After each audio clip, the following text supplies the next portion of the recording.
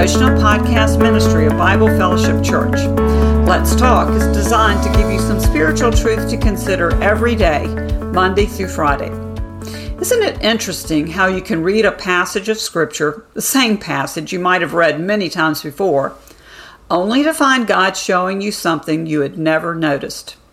God's Word is like that. It's literally living and active, so that it speaks to us exactly the way we need in the moment. This is just what happened recently as I was reading through the book of Joshua.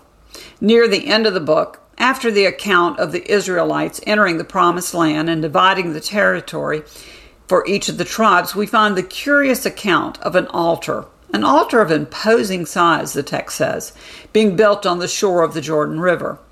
The tribes of Reuben, Gad, and the half-tribe of Manasseh have settled in their allotted land on one side of the Jordan, followed by the people from the other tribes settling on the opposite side of the Jordan.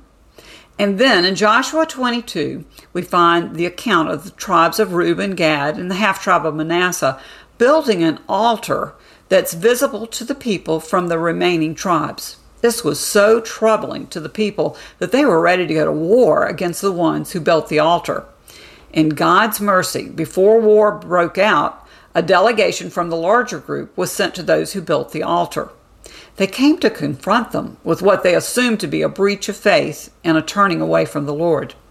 The response they received is recorded in verses 21 through 29 and includes these words.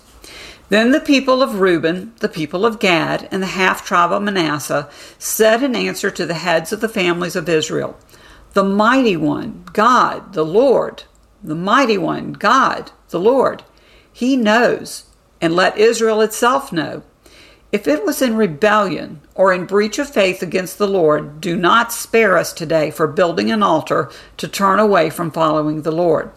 Or if we did so to offer burnt offerings or grain offerings or peace offerings on it, may the Lord Himself take vengeance.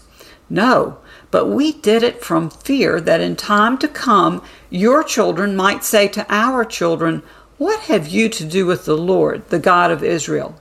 And then in verse 29 it says, "Far be it from us that we should rebel against the Lord and turn away this day from following the Lord by building an altar for burnt offering, grain offering, or sacrifice other than the altar of the Lord our God that stands before His tabernacle."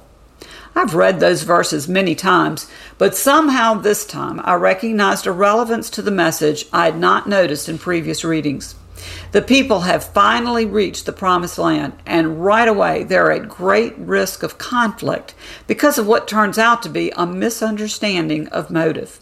I can imagine that this message must have been received by the Israelites with great emotion, because what was discovered was that both groups were actually passionate to follow the Lord. We find in verse 34 that once things were clarified, they could all agree that the altar should be called witness. For they said, "It is a witness between us that the Lord is God." What a beautiful picture of unity among God's people. But what it took to get to this understanding is worth noting. What a difference it made to send the delegation to clarify the situation first, instead of reacting to what was presumed to be a decision to turn away from the Lord. What was discovered was that far from being in opposition, both groups had a passion to follow God. In the end, the altar served as a reminder then, and for the generations to come, that though their land was separated by a body of water, they were one people united by one true God. What a beautiful result, and what a wonderful lesson for us all. Unity was important to the Israelites then, and it's still important to us today. In fact, we find in John 17 that Jesus prayed for unity among His followers. In verse 21, Jesus prayed that they, referring to His present and future followers, may all be one, just as you, Father, are in me and I in you, that they also may be in us, so that the world may believe that you have sent me. The message sent to a watching world is loud and clear when believers can work together despite differing traditions and opinions over non-essential matters.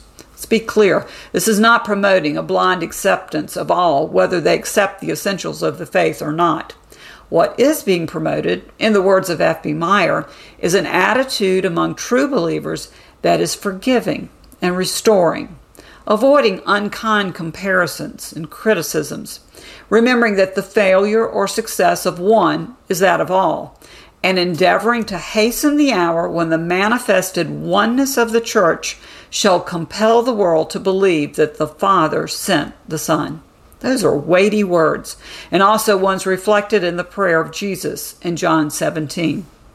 Let's follow the example of the delegation in Joshua 22 and be willing to do the hard work of listening and asking questions to understand the motives of other believers before jumping to conclusions that just might turn out to be wrong.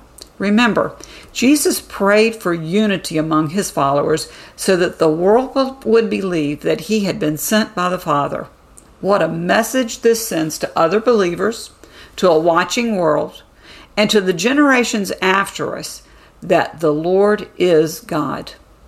Let's pray. Lord Jesus, just as you prayed, I also pray for unity in your body. May we be united in love for you and in the message that you alone are the one true God. Amen.